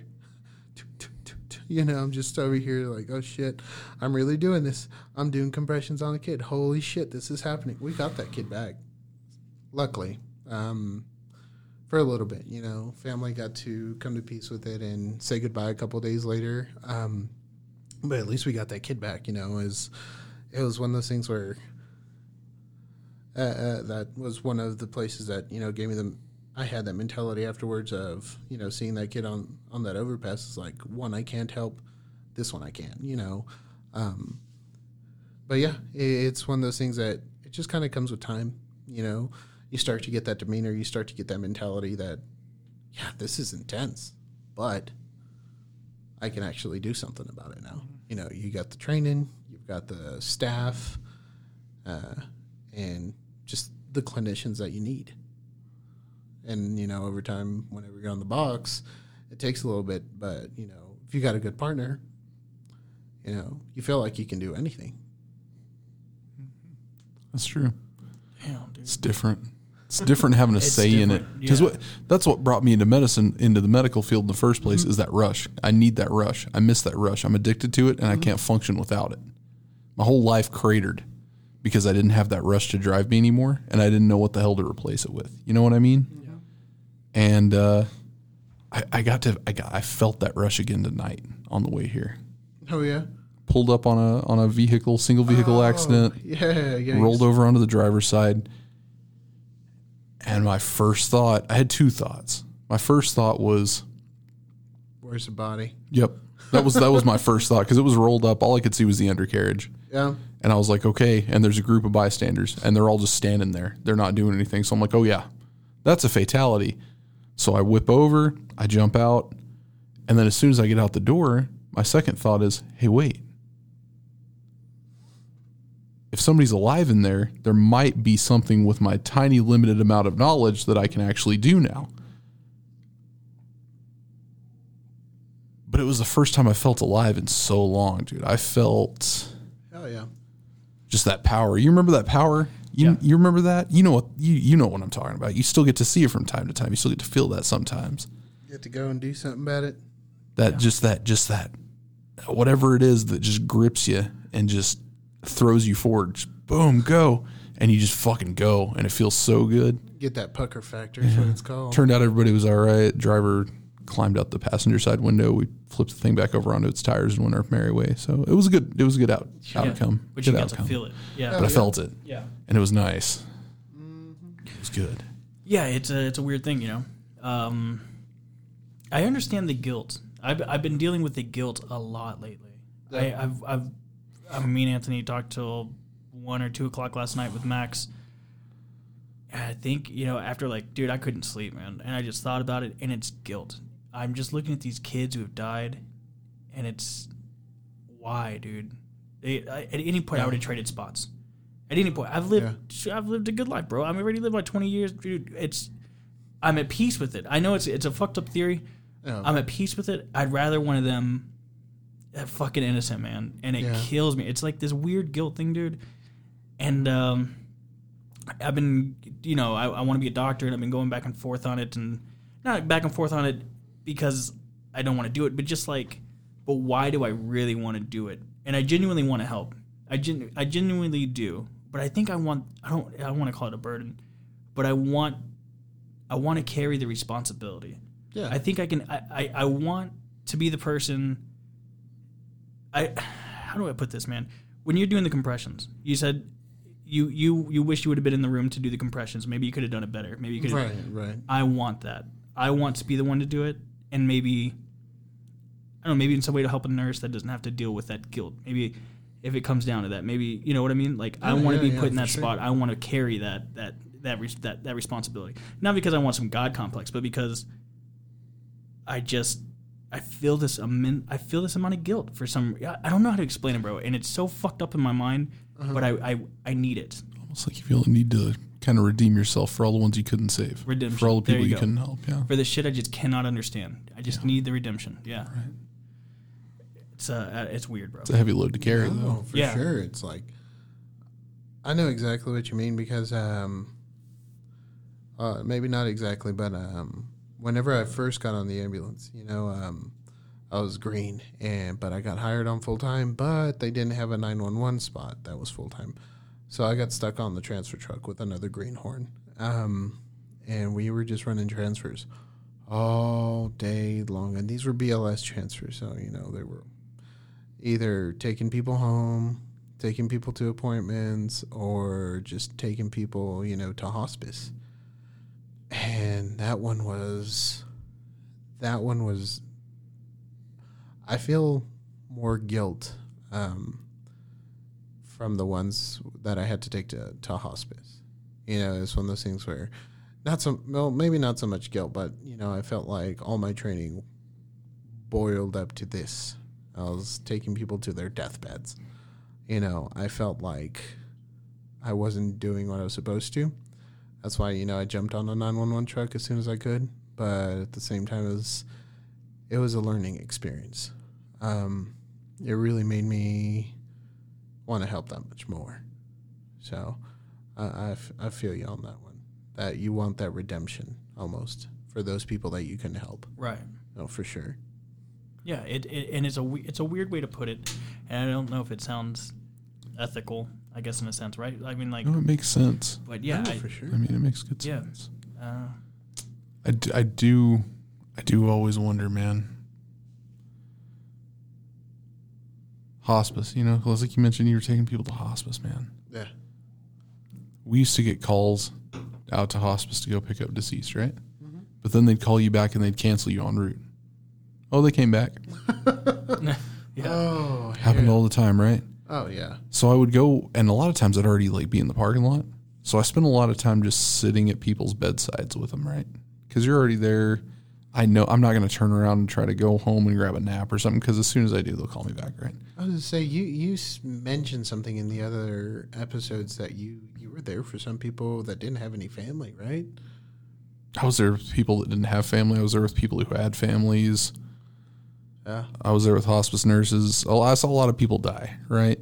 Yeah. But it always seemed so unnatural. Hospice is such a weird concept to me, because it's so weird that we just group people together into these buildings and then we sit there and we watch them die, knowing, like, and I don't know what it looks like from a staff standpoint, but you know that this is the end of it. Like, all of your treatment leads. It's just palliative care. All you're just there to try to make them as comfortable as you can while they die. Yeah. And I thought, I don't ever want to fucking go like that, man. And under no circumstances do I want to be lumped into a building with 30, 40 other people and just be doped up so I can die in a fucking hospital bed. I don't want it. And I don't know. And there's no point to that. It's just that hospice always seemed so disconnected from the reality of everything, because it's such a sterile environment.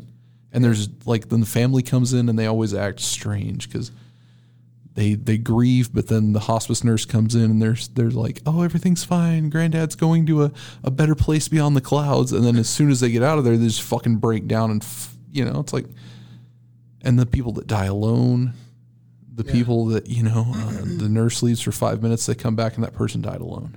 Yeah. That's the saddest thing in the world to me, that people died alone, dude. You go pick up that emaciated dude that was 45 and just drew the bad luck, got lung cancer, right? He just suffocated to death in his bed. Or you go to that house with the hoarder that's been there for 2 months because there was no one to come and check on him. Jesus Christ, man, what are we as a society? That was one of the biggest things I struggled with. What are we as human beings that we sit there and we can preach all this love and all this redemption and all this, I love you and I love this. And yet every day, thousands, if not tens of thousands of people die alone, and no one gives a fuck about it. You know what I mean? And that was something you struggled with for a long time. Yeah. That's one thing that really made me admire you guys, because, you mentioned something about going to the VA. I remember you guys talking about that. That was almost like a ceremony whenever you guys were taking them out, into like the Ussery Road and all that. Be it, veteran, or be it, little old granny, or be it whoever it is, you guys are still part of that last process, or you were, of that, their memory, or their body being given that respect that is owed. With you going and sitting in those rooms with those, those older people, just, fixing to pass away, just waiting on hospice, waiting on, Father Time, and just, it is one of those things that you got to, keep in mind that you're part of that. You're actually, I don't know how to put it, besides, you're helping them with that transition as far as their memorial, and that's admirable as shit, man. I think that was the one reason, that was the one thing that I may have been able to take comfort in that job. And did you ever feel like that, okay, there was nothing we did to help these people in life. There was nothing we could have done. We couldn't have changed the outcome of this. Right. But at least we have the honor of being here now, and doing at least a small something. A small smothering. A small smothered nacho. A small smother. Oh gosh. Small mutton chops. It's okay. Just go towards the light, Granny. Yeah. Nurse, can I get another pillow, please? It's just a small one. A throw. He's by Throw himself. pillow. I got a meeting at Waffle House. I just need a small smothering. And I do have that meeting. I believe me, 1:30 in the morning comes. I have that cannot meeting. miss this. Yeah. There is a pack of unfiltered cigarettes waiting for me at a booth. Uncooked bacon and a bottle of stew. So let's get the fuck to it. No, I do feel it. It's a small something. But yeah, you can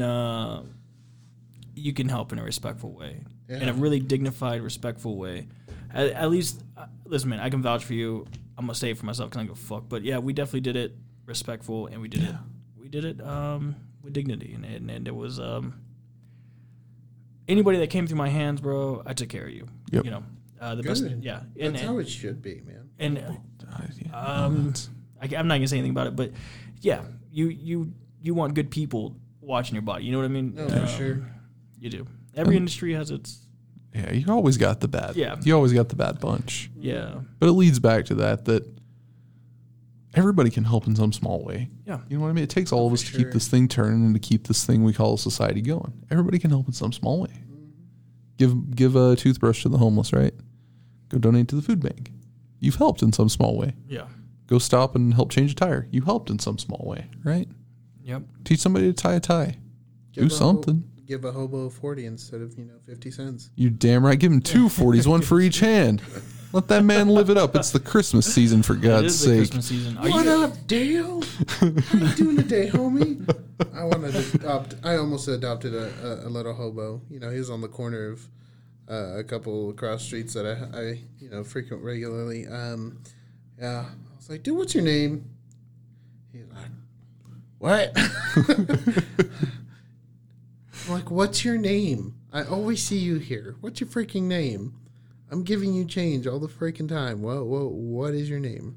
It's Dale. Like, are you hungry, Dale? You want a sandwich? He's like, nah, man, I'm just trying to get fucked up. Like, okay, all right. I almost bought that man a 6-pack that day because he was so honest. I was like, man, nah, I can't do that. So close, but no. The homeless have it. The homeless don't have it figured out, but the homeless have something figured out about humanity that maybe we don't. I feel that too. You know, yeah, I've seen them stab each other to death over a pair of socks. We've seen that. We've gone and picked that up. We've run that call. Yeah. Tipped over their Coleman in their tent. Oh, that's just awful. You know. I ran that one. That Oh. was a smelly call. Now you're talking about that's sinning. gross. Yeah, no. Now you're getting into that's- sinning. Now listen, I'll stab you in the ear with a toothbrush, but you tip over the Coleman. Don't vandalize things. But they really do have like a part. They do. Like figured out, bro. Because like where our office was at, we saw constantly All the time. all the homeless folk were all around that office all the time. Yeah. Because they camped under all the bridges and stuff out there. Yep. And I remember that there was this guy. He was in a wheelchair. He was a double amputee. And the rest of the homeless looked out for that guy all the time. Oh, Lieutenant Dan. Lieutenant Dan. They looked out for him, man. There was always somebody that would help him push his chair, or That's nice. or to help him like get over a curb. They'd pick up his chair and get him over a curb, and there was always another guy to help push his stuff, like in a cart behind or a baby stroller behind the wheelchair. It just seems to me that, yeah, life's brutal on the street. I'm not glorifying that. Life's brutal on the streets, but maybe when you're cast out like that and you're seen as less and you're forced to just survive together, maybe it brings something out that we've lost. You know what I mean? Yeah. For sure. Do you guys volunteer during the holidays? I hadn't in a while. You remember when Coach took us to that little resource center or whatever? Yeah. Yeah, I miss that. I went and Cheyenne, my baby girl, my oldest, she actually went, and over the summer she was like, Daddy, I want to feed the homeless, because I had mentioned it to her. I was like, you know what?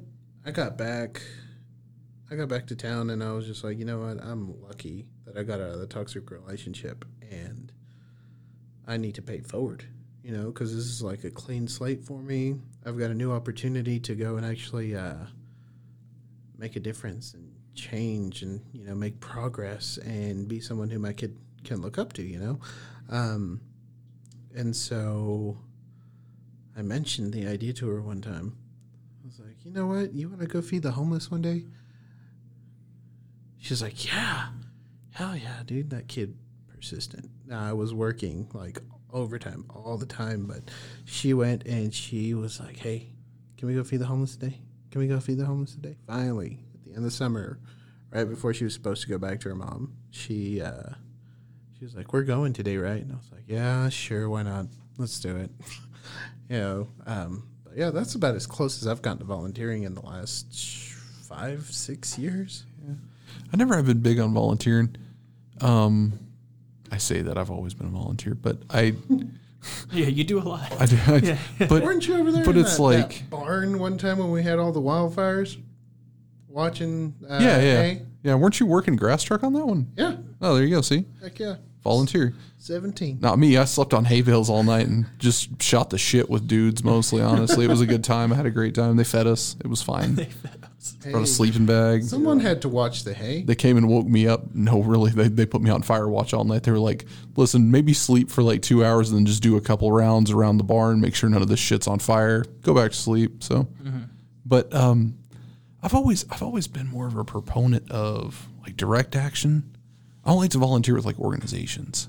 Yeah, no. I don't like the organizations. Are just it's something about it that takes the humanity out of it. It takes I'm not saying anything bad about organizations, but when it's like too organized, there's always strings attached with it too. Yeah, it's like why? Yeah. I feel like it overshadows what you're trying to do. Yeah. By putting all these conditions on helping people, you know. Yeah. I don't know. Do you volunteer, Mark? I since I've gotten married, not any fault to my wife, but I just I haven't since I got married. You also got married and then had 2 kids, all within a very short time span. I volunteer my time taking care of them. You've been a little busy. I mean, not that you've had much going on in life or anything. I took out the trash and I did the dishes. That was my volunteer time. All right, exactly. Get that straight. That's on the record too. Volunteered my mental well-being to raise these children. That's pretty much what's been going on. No, I'm pretty sure this Christmas we'll be down at the soup kitchen for one day. I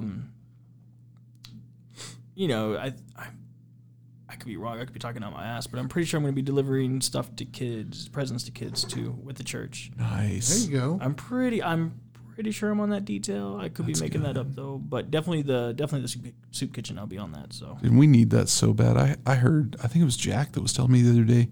Toys for Tots donations this year are down by like 85-90%. There's nothing out there. These kids, dude, for these little kids, and I don't say poor because of their economic standing. I mean like.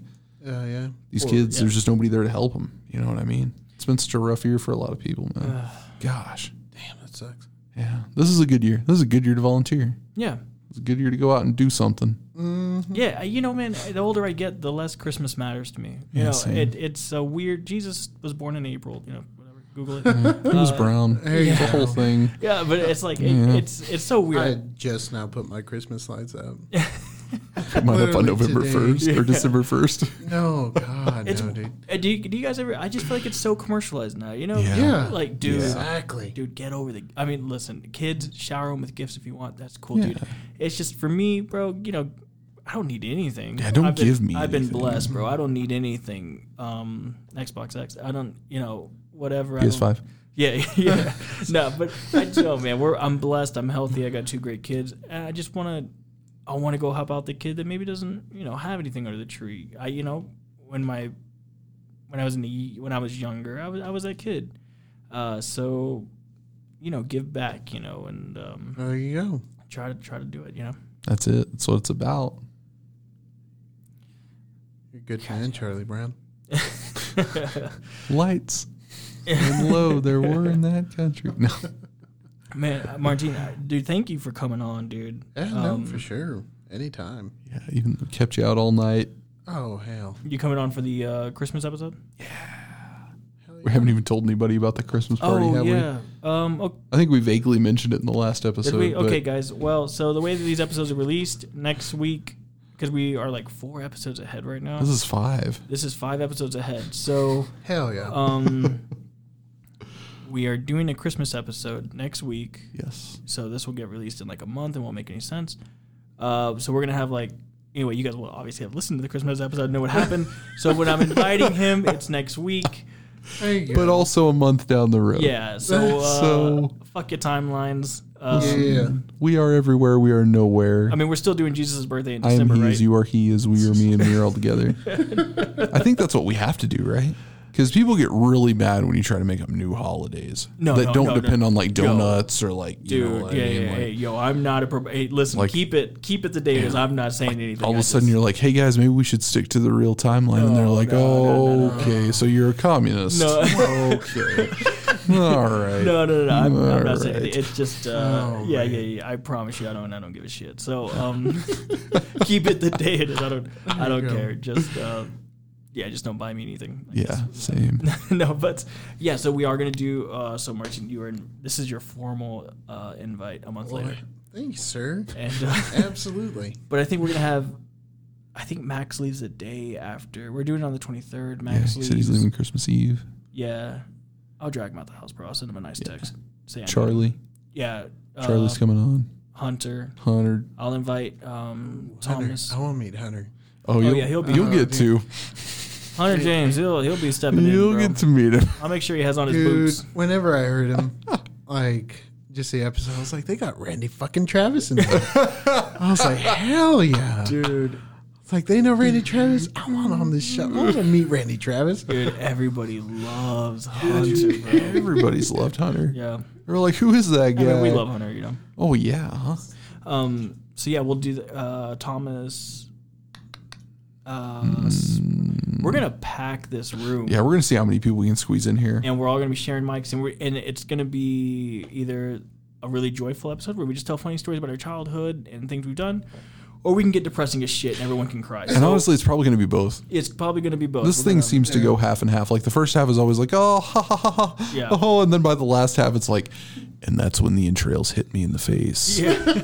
And I knew that Thanksgiving would never be the same again. Yeah. You know? We have a weird format, bro. We get the shout outs out the way. We do fake sponsorships. We get the feels. We shoot shit for about 45 minutes with zero topics. By the way, this episode was brought to you by the Ass Blaster 5000. Yes. Yep. And it always will be.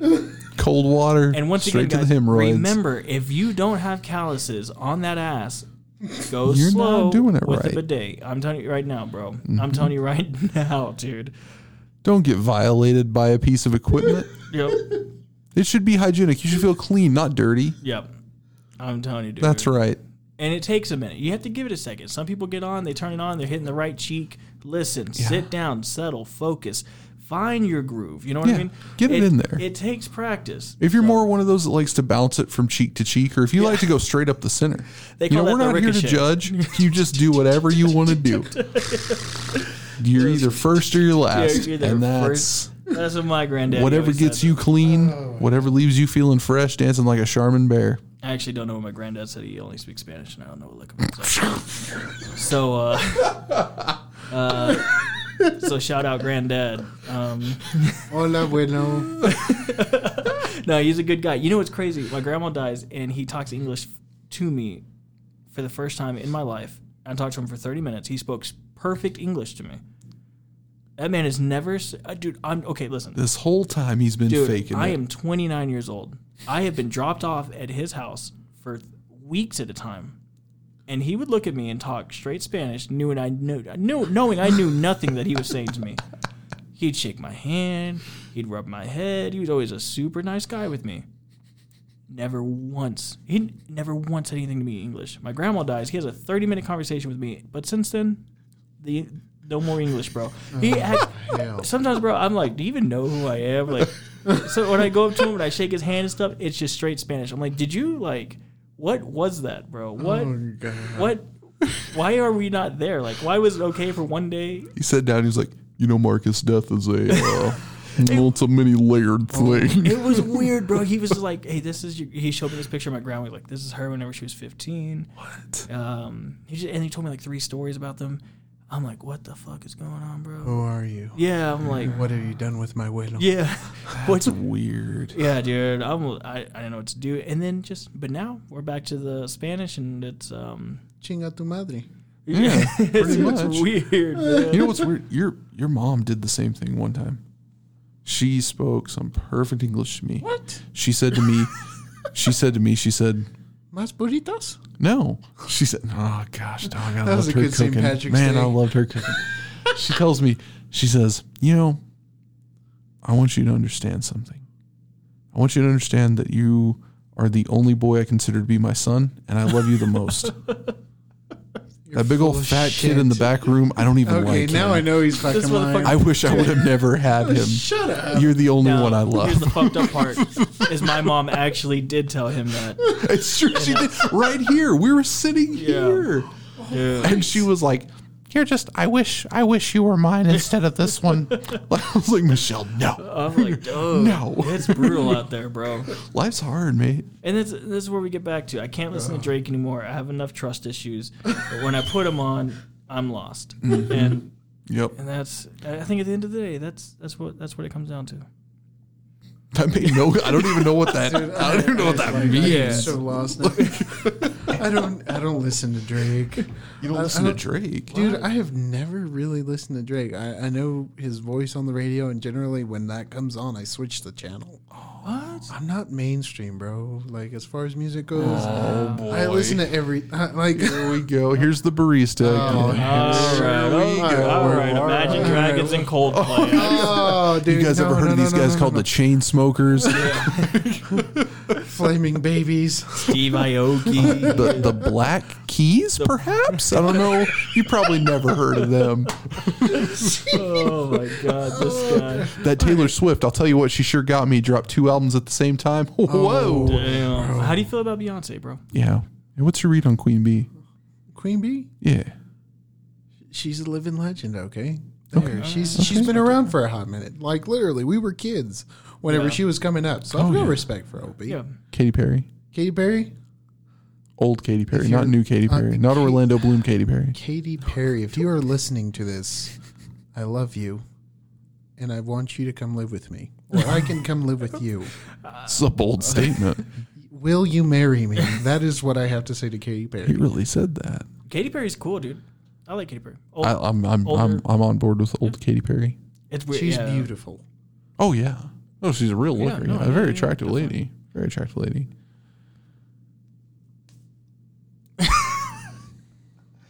Oh my God. All right. And the good news today. Yeah, so what's the Let's good news? So let's we end can on the get good news. fuck Let's about end this on the one? good news before it gets really weird. It's getting late and things are not going well. All right. Goodness. Okay. Hit me with some good news. I got good news. 2020 is almost fucking over. That is the good news. Yeehaw. Yeehaw. I got primary conservatorship of my baby girl this year. That she's living with me. She goes to see her aunt once a month, and that's it. You know, mom's a ghost, unfortunately, but you know what? I know my baby's got a roof over her head. She's got 3 square meals a day, and all the snacks she wants, and all the pets she wants. You know. Isn't like pets, isn't like she's got 3 cats and 2 dogs. Not like she walks by and I'm like, who's a good girl? No. He's behind the ears. Come here. Exactly. No. Like starts twitching. She's like, oh, daddy, look at this precious puppy. Your kid speaks nothing like that. No, not at all. Quit giving her an No, accent. exactly. That's my sister. What are you doing? Like, what are you doing with your life? Yo, cut the Martin? mics, bro. Cut this. Getting weak. Cut the mics. Oh, you know it's true. You've met her. Which one? Gloria? Oh yeah, I do love Gloria. She's good people. Yeah, okay. She is. Again, everybody's family loves me more than they love the actual members of their family. I don't know why. I mean, it's true. I'm sorry. And Mexican women are mean, man. They are. Dude, they can be today brutal. she sees me. I go to pay her a visit. I hadn't seen her in a while. She's like, hey, oh, you're fat. I'm like, oh, yeah, I know. Thanks for pointing it out. Are you hungry? Yep. You just... Yes, I'm hungry. What do you got? Please. I'll take whatever. That's fine. Okay. Are you starting running again? You need to. Yeah, I'm running again. Can I just have my food? Please. Yeah, she ain't too bad. She's all right. And that's the good news today. The family perseveres. Oh yeah, exactly. Family is everything. Boom. Famous. We did it. You got good news? No, I'm good. No. I'll let Martine take the good news. You got good news? No. Surely you got some good news. Bro, you know You know what? I'm going to go ahead and share this with everybody. I was going to save it for a special announcement. I'm going to go ahead and do it. We're getting more and more ranked on Call of Duty. All right, cut the mics. This is over. I am resigning my position. No, man. No. This man made me at gunpoint say that I like Drake, and now he's talking about Call of Duty. This guy. No, man. I think the good news is that it's holiday season, families, everything, and you guys are going to get a cool Christmas episode. And yeah, so till A month before this episode. Yeah, so until next week and next month, don't die or something. Yeah. Or die if you're comfortable. Do it. I don't care. Don't die, but like Die, don't die. yeah, Who cares? Whatever happens naturally, just spread the good word. No try there is die or die not. Yeah, You know, yeah. I don't know, bro. I don't. I'll cut that. but